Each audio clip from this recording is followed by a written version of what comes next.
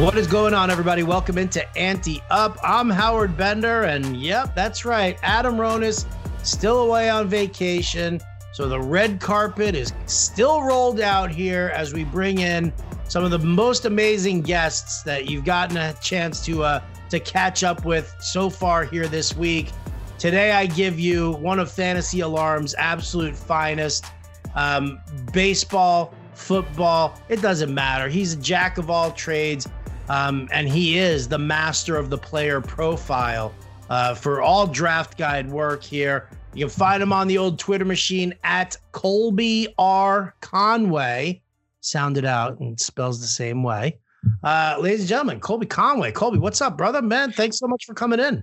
Absolutely. Happy to fill in for Adam while he's on vacation. And, you know, for me, don't have to take vacation too often, live right near the beach. So I have it pretty lucky down here on the coast. Yeah, that's always nice to be on the coast. It's the same thing for me as well. I'm also a workaholic like you. I mean, you've already brought us like a couple of player profiles already that I absolutely love. What I got Jalen Hurts. I got Clyde Edwards-Helaire. What was the third one that just got delivered this morning? I believe it was, well, I think I said two today. I think one was AJ Brown, one's Michael Thomas. I just finished up Cole Kmet earlier, and Kyle Pitts should be in the next couple of days as well. And there's a couple other in the hopper too that I'm waiting to record. So those will be in shortly as well. Love it. I love it. So when you pick your players that you want to talk about, and you decide, like, is there a specific order you like? Does something just kind of come to you? Because you are a little bit, I mean, this is all over the place here when you talk about a superstar like AJ Brown and then a potential up and comer like Cole Kmet.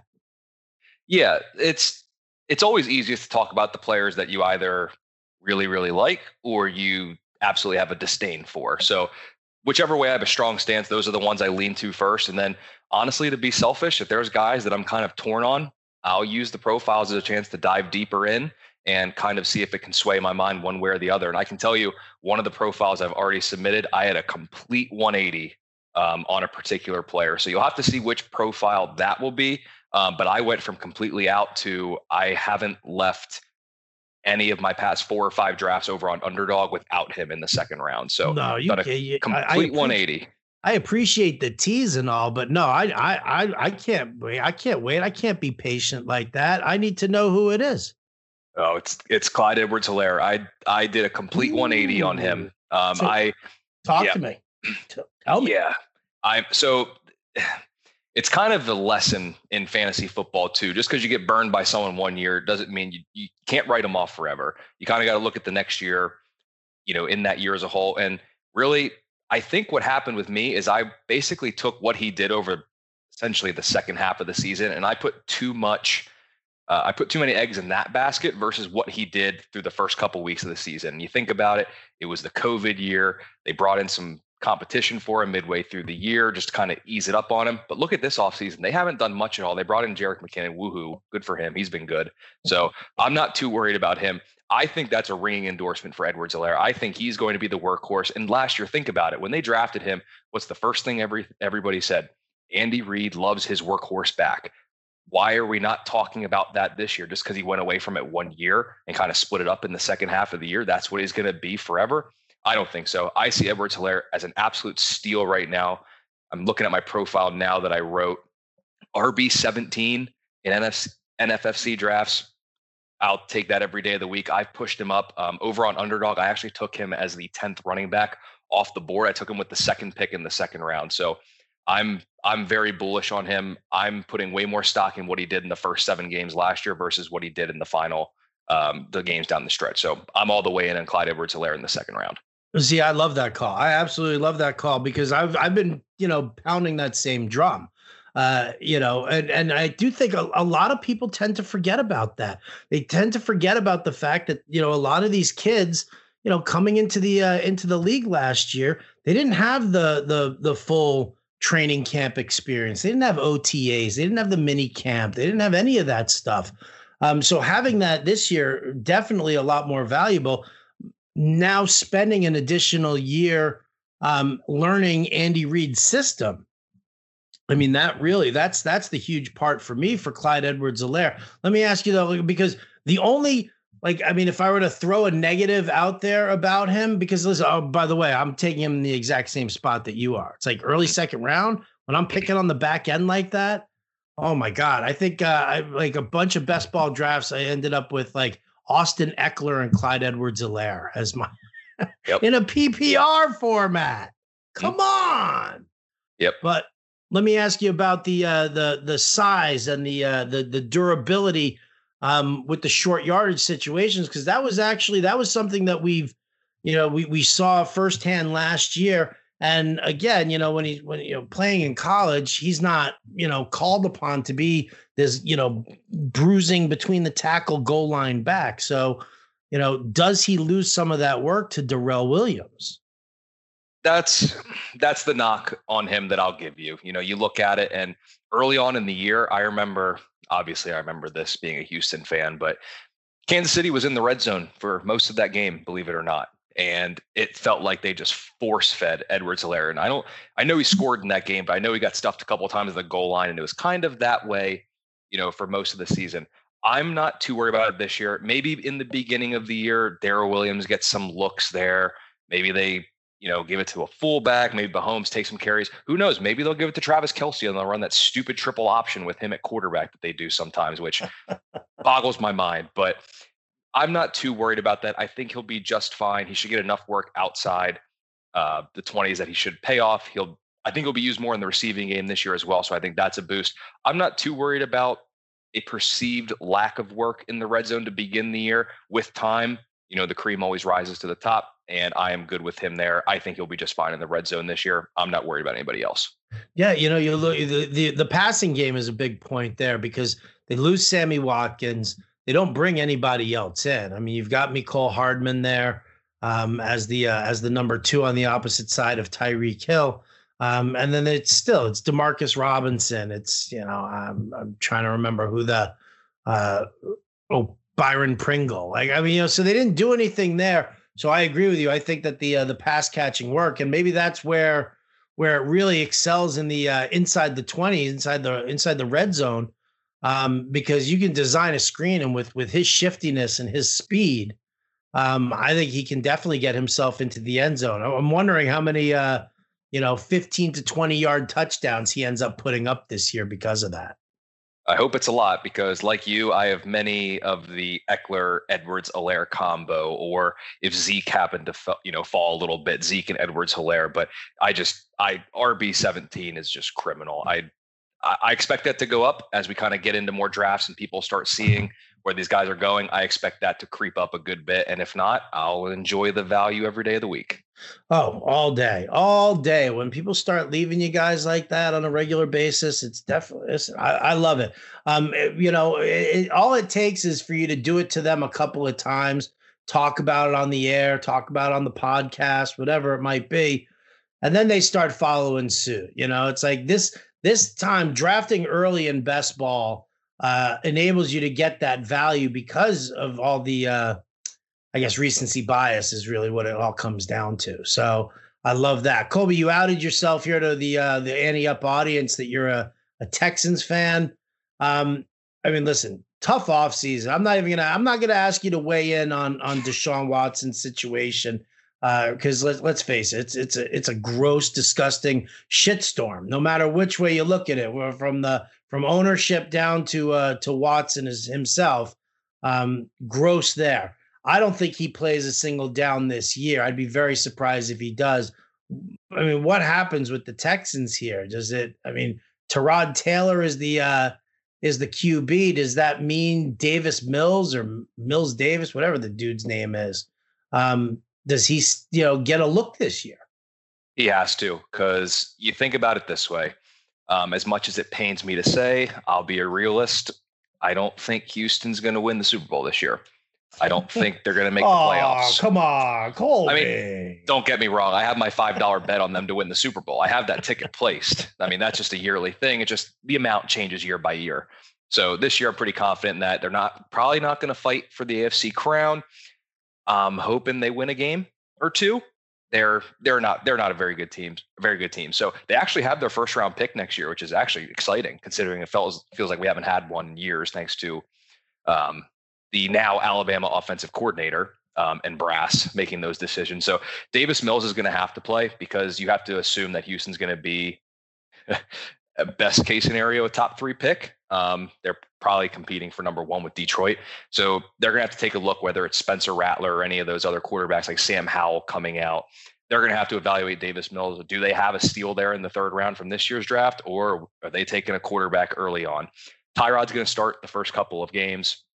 Davis Mills has to come in and they have to get a lengthy look at him. Again, they're not competing for anything. They're going to let up a lot of points. Probably not going to score a lot unless Davis Mills kind of sets the world on fire. So I would be surprised if we don't see Davis Mills by, to be honest, week 6 or 7. I think he's coming in very early because, like I said, they have to take a look. You can't potentially miss on the Rattler and Howells of the world to, evaluate Davis Mills from Stanford in 2 games. You can't do it. They have holes everywhere. So regardless of what player they take in the first round next year, he's going to fill some sort of hole on that team. But you're going to have to take a quarterback early on. So they have to get a lengthy look at him to see if honestly, if he's worth anything. So what do you think of Davis Mills? I was doing the Fantasy Alarm draft tracker during the draft, and the 3rd round came, which is also known as my first round. So I was super excited for the 3rd round. And I got the tweet that they were taking Davis Mills before it went on the TV. And at first I was a little disappointed. I was expecting them to go elsewhere, maybe a cornerback, considering they can't even stop a nosebleed in their secondary. But the more I kind of looked at him, Mills isn't bad. I think there's some potential. The knocks on him, experience coming out of college. He has a lengthy injury history, I believe, with both knees, if I'm not mistaken. And he's not very mobile. So Houston went from the Matt Schaubs of the world, the completely immobile, to the Deshaun Watsons of the world, where there's now a new element to the offense. Not saying that Mills is Matt Schaub, but he's definitely no Deshaun Watson. He's somewhere in the middle. I think he leans closer to Schaub than Watson in terms of sheer athleticism. So what I think of Mills, I think he can be okay. I just don't think he's going to have enough time to prove it to basically fend off Houston from taking Spencer Rattler or Sam Howell early on next year. So as much as I like him, he's not on the radar in any fantasy format. I mean, if you're like me, sure, you're going to take him in a best ball somewhere because you have to pick someone from your team. But no, you don't, Colby. You don't. You have to. I can tell you, I mean, there are players from Houston that I do like this year, believe it or not. And Mills is not exactly one of them. So next year, I'm assuming a year from today, when you and I are talking again, you'll probably be asking me, what do I think of insert rookie quarterback here again for Houston? All right. Well, who do you like on this Houston team? Because let's face it, the defense is not good. They're going to be playing from behind in a lot of cases. So, I mean, you know what? I'd love this. Let's break down Houston a little bit, because I have some feelings about the running back position here, and I'll float it to you and see what you think. David Johnson looked gassed last year, 100% gassed. Could not get to the outside. Looked like crap, absolute crap. They turn around here and they bring in, was it Philip Lindsay, and they've got Mark Ingram. Mm-hmm. My prediction is that at some point they cut David Johnson and just say, you know what, we fucked up, man. We should not have traded DeAndre Hopkins for David Johnson. That's our bad. But during this rebuild, Philip Lindsay becomes the early down back and the take it between the tackles kind of guy. Mark Ingram, who's a much better pass blocker, like all of a sudden becomes like the third down option here to help protect Tyrod and Mills or whoever's there under center. But then he's also a good solid pass catcher. We saw a lot of that from him in New Orleans. Am I just batshit crazy with that theory?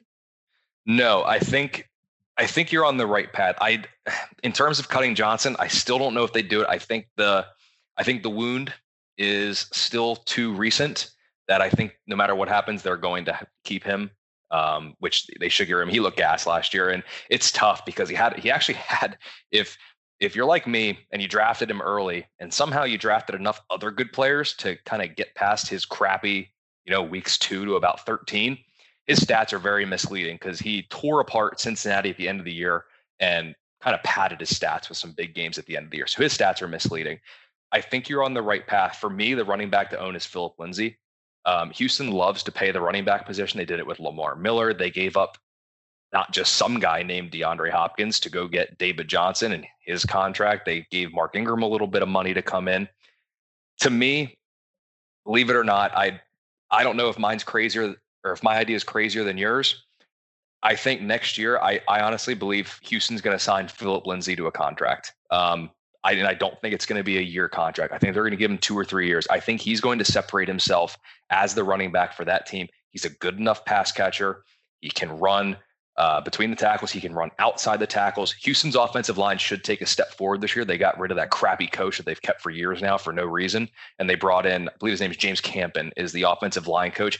And as much shit as everyone wants to give Houston for their offensive line, there is some talent there. They're strong on the tackles.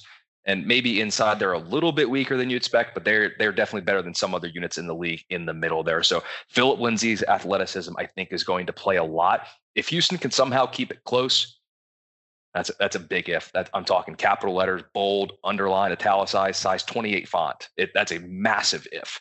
And if the game's not out of hand by the first quarter, Lindsay's going to be the guy. He's going to separate himself from those other three. And like I said, I think he's going to parlay himself into a multi-year contract with the Texans this offseason. How many times have you taken him in best ball already? Well, I just started a couple best balls earlier in the week, so I haven't quite gotten to Lindsay range. But if I have to tell you this, I would say in as many leagues as I'm going to have Edwards-Helaire, I'm going to have Philip Lindsay. Interesting. Very, very interesting. No fear. I mean, listen, I get it. If you think they're going to give him the touches, then he's going to get the touches. I mean, terrible pass blocker. Like that's the thing that was really like kind of holding him up in Denver was his pass blocking was just atrocious. But I think as an early down back, I'm definitely in on it. And yeah, you can throw it to him, every so often there so that the defense doesn't totally get what the game plan is. So yeah, listen, I've done a couple of best balls and I've grabbed Lindsay in a few. And I've got my theory. You've got yours. Interesting. You think they sign him additionally after that, but obviously it's just going to depend on what we get out of him this season. So, all right. So you're in on Philip Lindsay here. You say if push comes to shove, Davis Mills, so that you can at least have a Texan on your team. What about the wide receiving core? Obviously, going from Deshaun Watson to Tyrod Taylor, not really the best of jumps. Yeah, Brandon Cooks is still being priced at a spot where I think if he gets any higher, I'm probably going to have to be out just because what we've seen with Taylor in recent years is he doesn't orchestrate high-octane offenses, especially through the air. He'll use his legs and they'll kind of move the chains methodically. So in redraft, Brandon Cooks is slipping a good bit where I'm into the point where I'm willing to buy. I think there's enough room for him to profit there. Again, garbage time fantasy points count the same as those close nail biters at the end of the fourth quarter. So if Houston's down 30, a catch for 10 yards in a PPR is 2 points, no matter how you look at it. That's not changing. So that's still in play. Nico Collins is very interesting. He's a rookie, very big, and he serves a purpose for that Houston offense that they haven't had since they traded that Hopkins guy for that Johnson guy. So he could be used in the red zone. Again, he's maybe in best ball because he'll pop off a couple weeks, but he'll never be, at least this season, a weekly starter for you. So if Cooks moves up any higher, I'm probably going to have to be out on him just because I don't know if there's going to be enough volume there for him. But the other case can be made too is Houston stinks. Garbage time points count the same, and they're going to have to throw it a lot. However, they won't do that till the end. Like the offensive coordinator has come out and said, we need to run the ball better. And he said that all last year. And by God, it's infuriating that he's like, we need to run better. We need to run more. Well, you don't run it well. And you only move it when you throw it.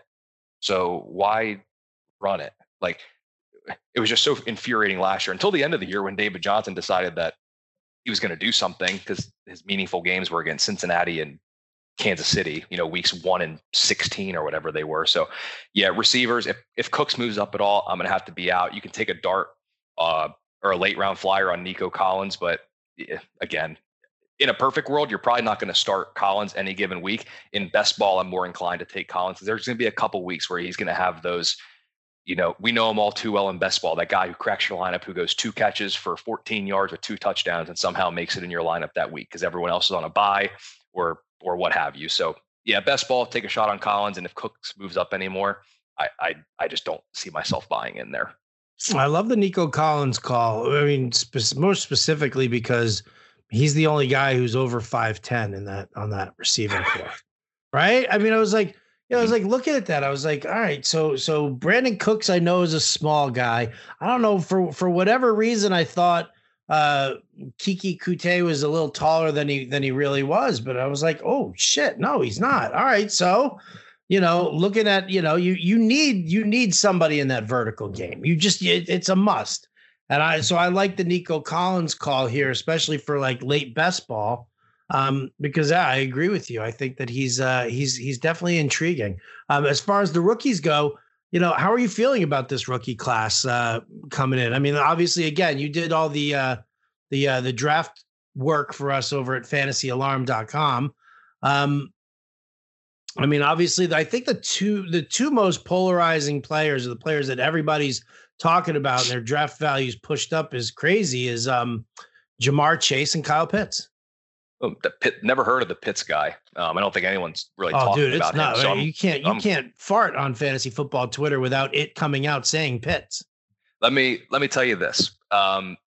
So 4 hours ago, actually, I finished Kyle Pitts' player profile, and my first sentence is, if you look anywhere online, especially fantasy football Twitter, Kyle Pitts and his 0 receptions for 0 yards and 0 touchdowns in the National Football League have made him into the greatest tight end to ever play the game.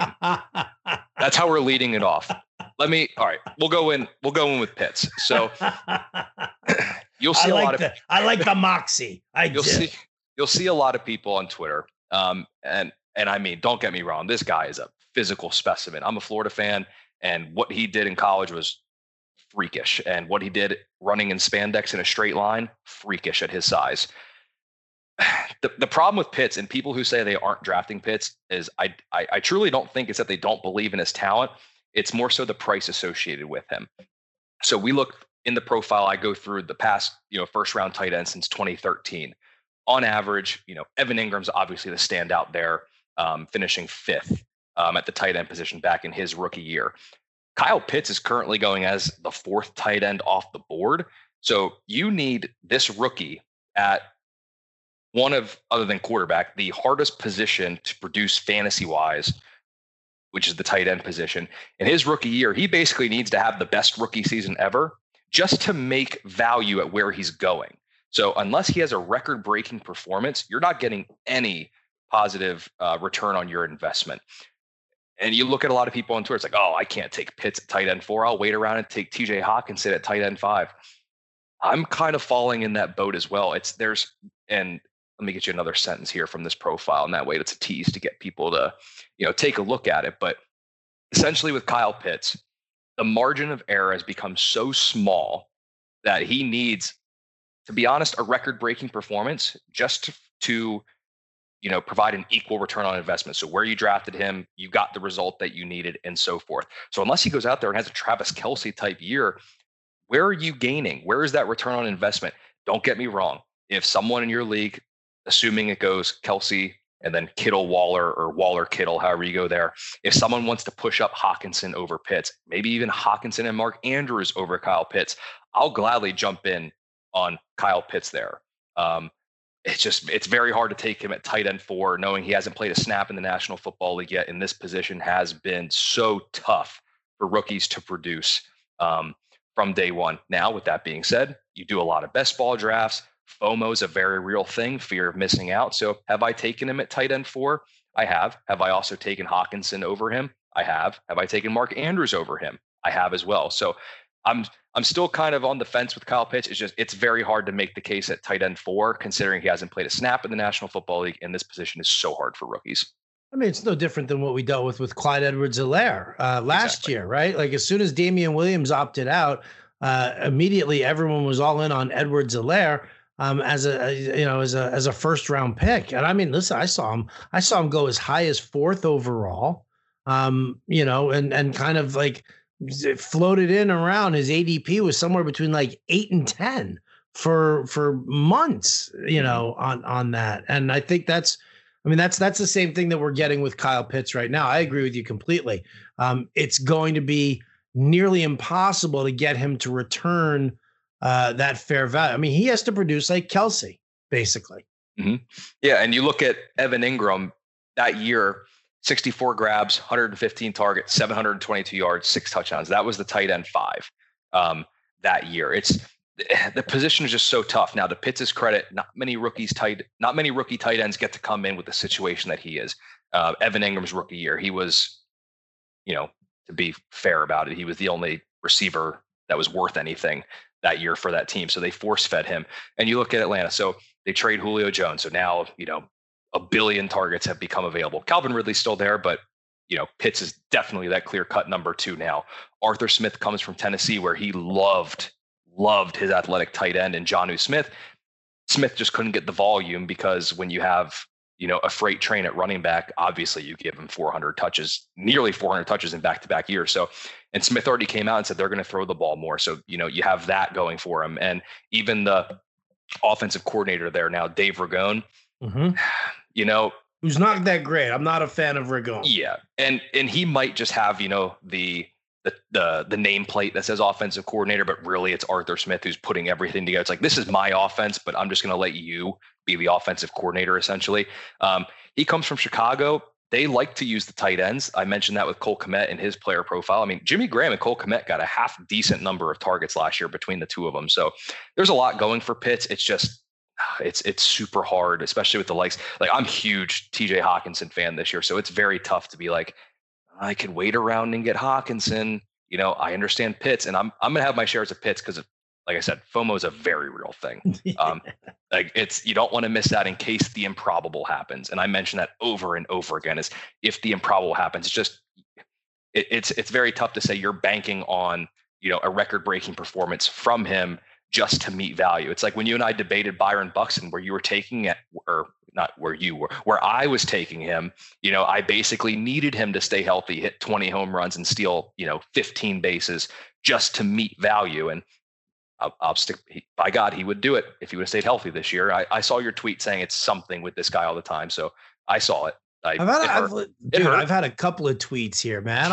All I said, listen, like, here's the funny thing, because you know what? I'm like, I like fighting with Met fans, about, Jacob deGrom, and the whole thing. And I said, I don't know if you caught buzz cuts on Fantasy Alarm, but I basically said, I was like, listen, if you're worried about Jacob deGrom, if you believe that where there's smoke, there's fire, okay, the best thing that happened was that Jacob deGrom threw those 5 innings and they pinch hit for him and pulled him out. It was a short doubleheader.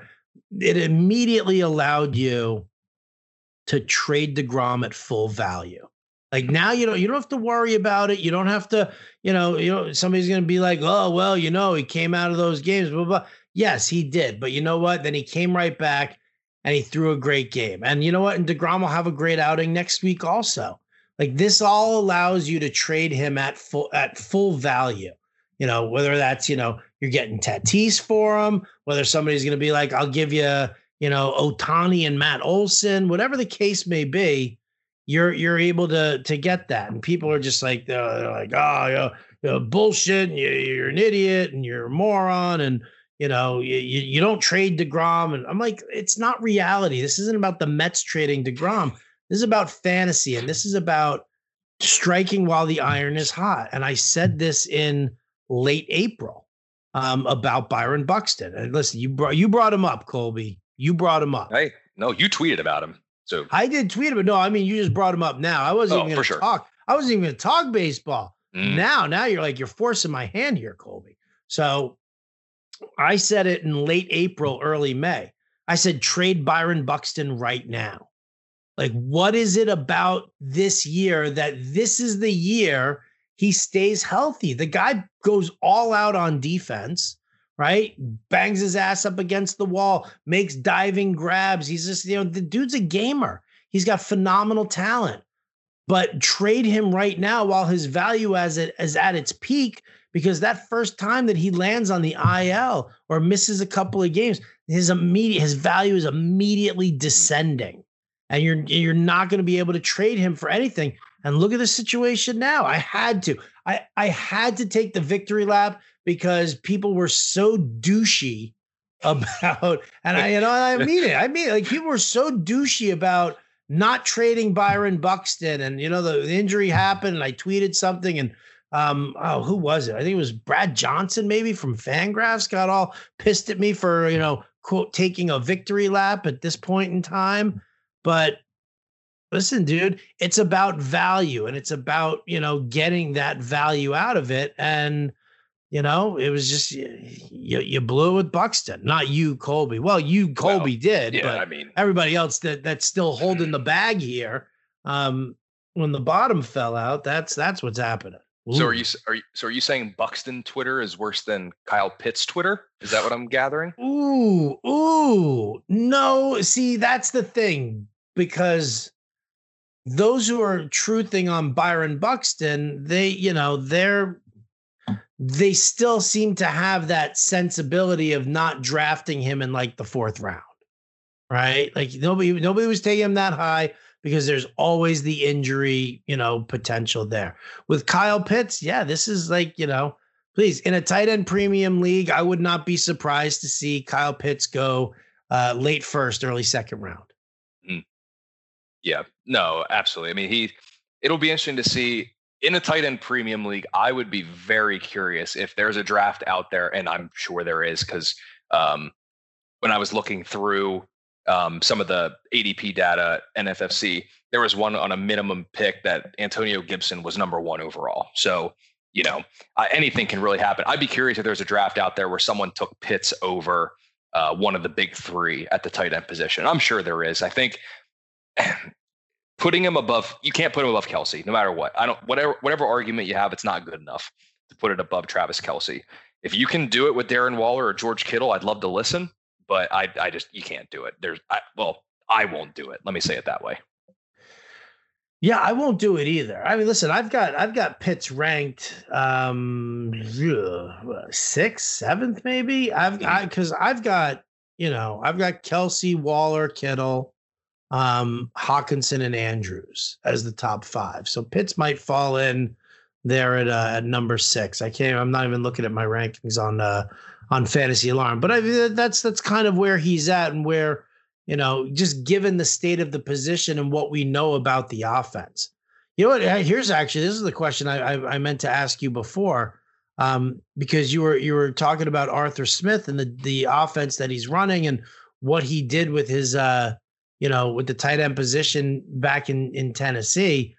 Does Hayden Hurst have any value on this team whatsoever? If you think about the fact that maybe they run, a lot more 12 personnel, run the 2 tight end sets, or even just in single tight end sets and 11 personnel, you put Pitts into the slot and you have Hayden Hurst as the tight end.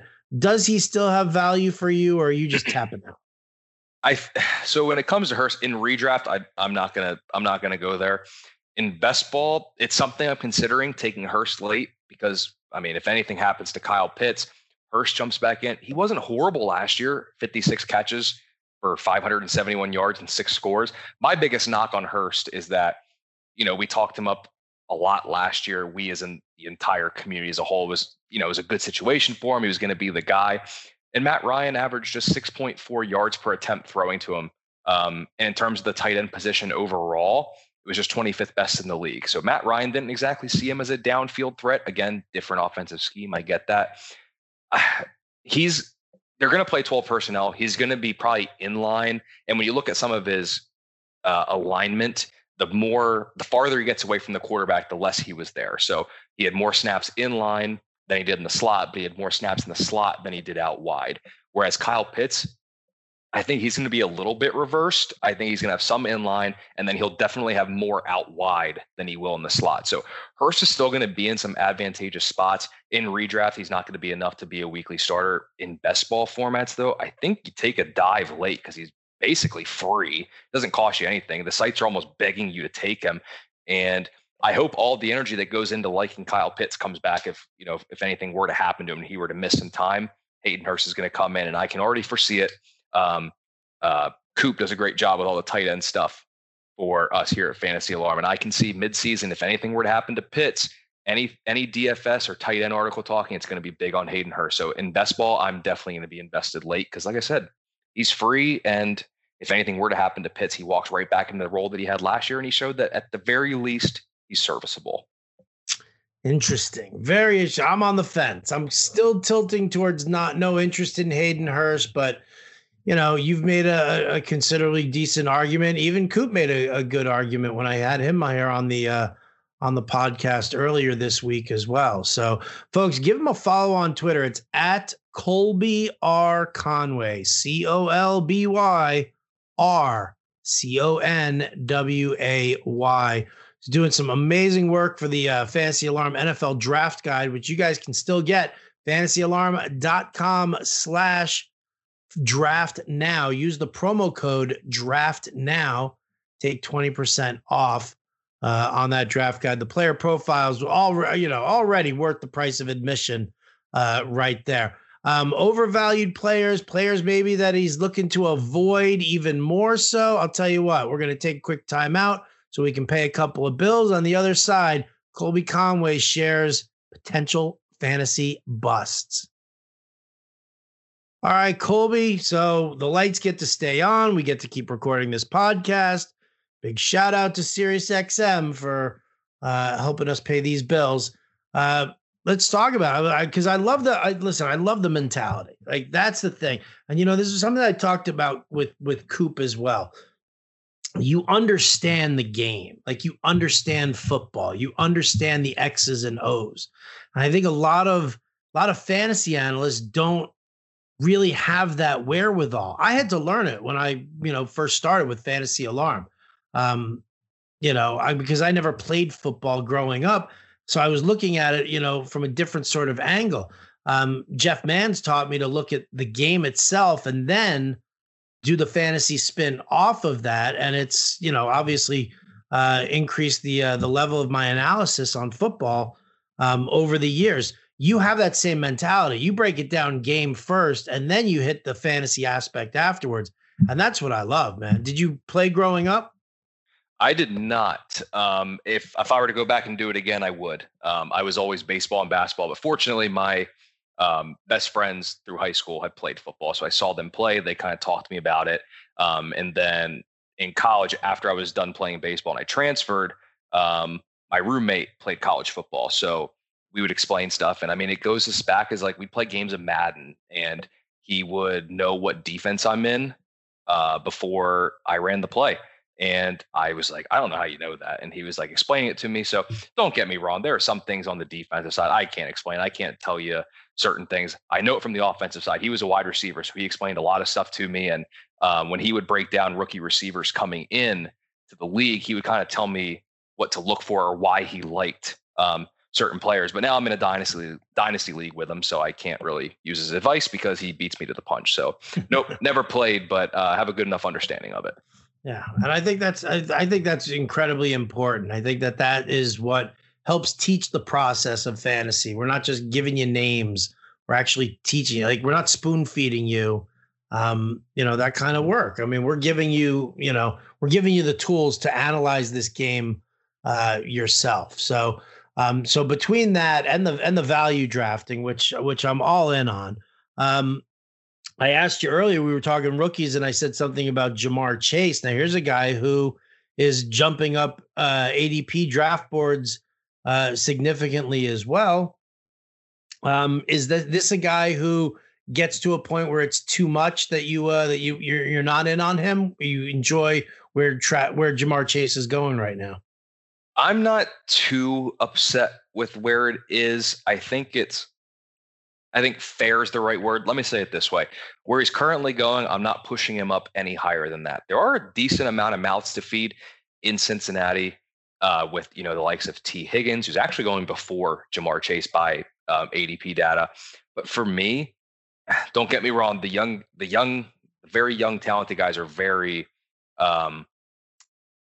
endearing to the fantasy community, and there's a lot of potential with them. I just look at some of the ADP data, and I just don't know how you can sell me of Tyler Boyd going a round and a half later than both T. Higgins and Jamar Chase. Again, if that comes back to value drafting, so be it. But he was a guy for Burrow last year, if not the guy.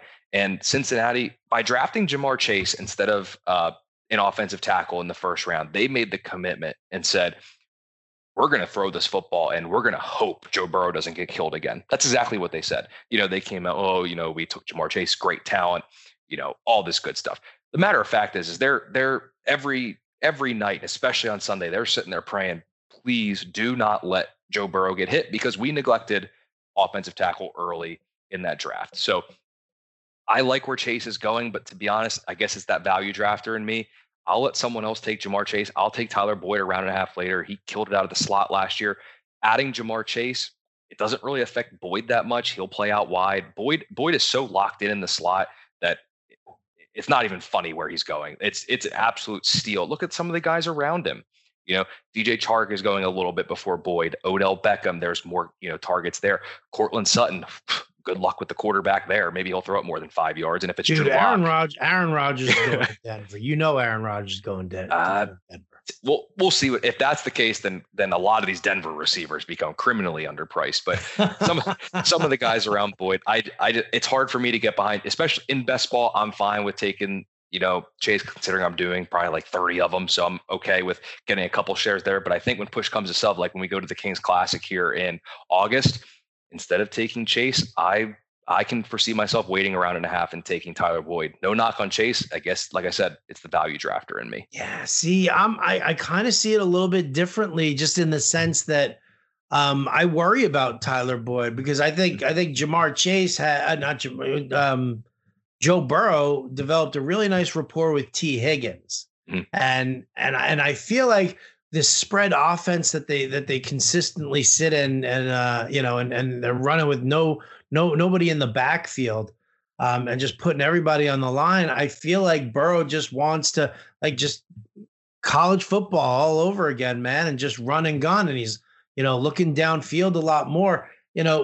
Rookie quarterbacks tend to lean on the tight end and the slot receivers early on. And I feel like we saw a lot of that last year. I just worried that, Higgins might have gotten a little bit more attention as the year waned on. And then, let's face it, you've seen Wedding Crashers, right? Oh, of course. All right. So when Isla Fisher is asking her dad if he can, what's his face? If Jeremy can come with them to their house, and she's like stomping her feet and holding her breath and fingers in her ears. Like, I feel like that was Joe Burrow with the Cincinnati Brass trying to get Jamar Chase there. So I just feel like between Higgins and Chase, the dude's just going to want to throw the ball excessively. And that's the thing. Their defense, I don't think it's much improved. So you have to think they're going to throw it enough. And yes, you're right. He did develop a nice little rapport with T. Higgins. Ultimately, you look at some of the numbers from last year, Boyd, 2.5% drop rate, 42.9% contested catch rate. Both of them bested T. Higgins. Don't get me wrong. I love T.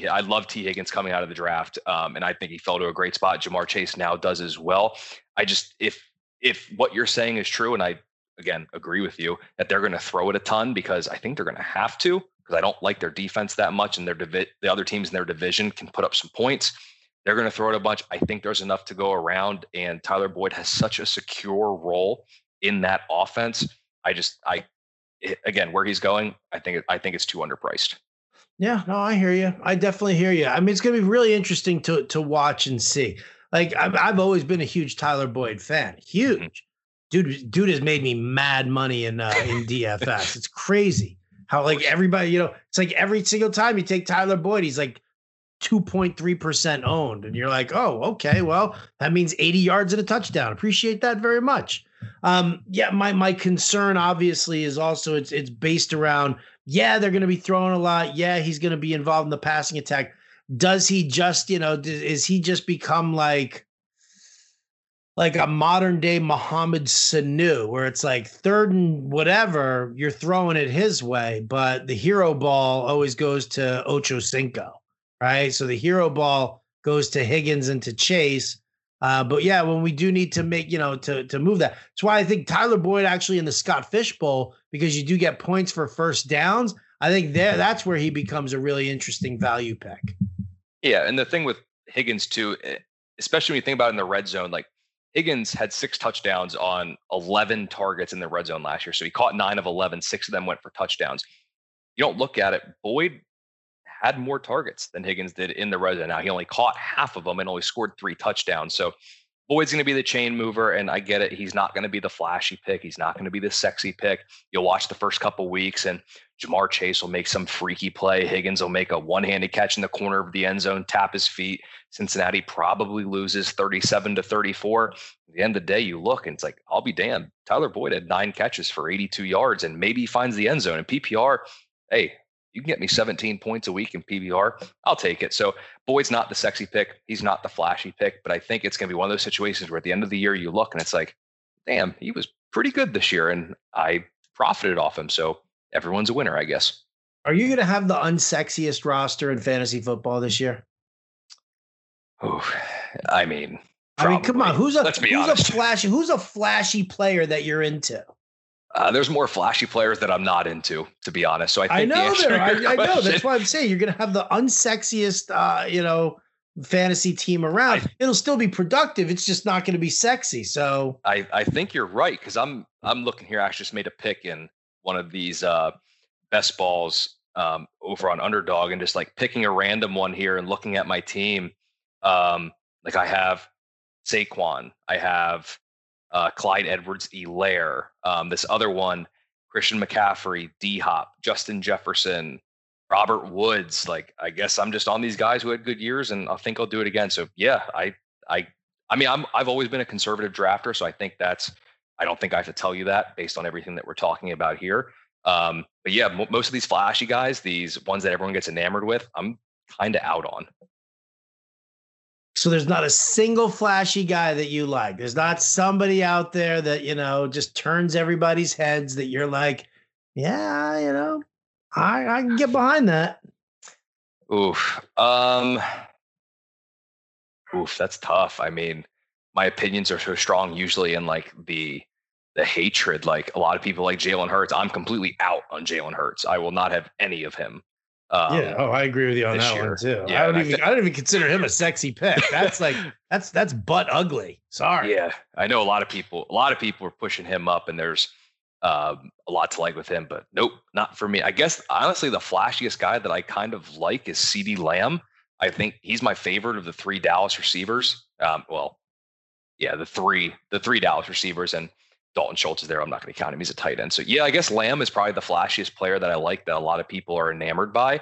And even him, I won't push him up. I always find myself, if it comes to CeeDee Lamb or Robert Woods, I've been taking Robert Woods every single time. Again, there it is, the conservative drafter going for the unsexy team, but I'll take the production that I know I'm going to get.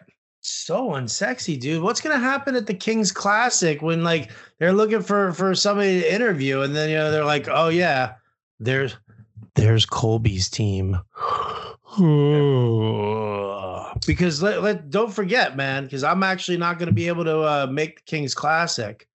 That you get your spot in the auction back.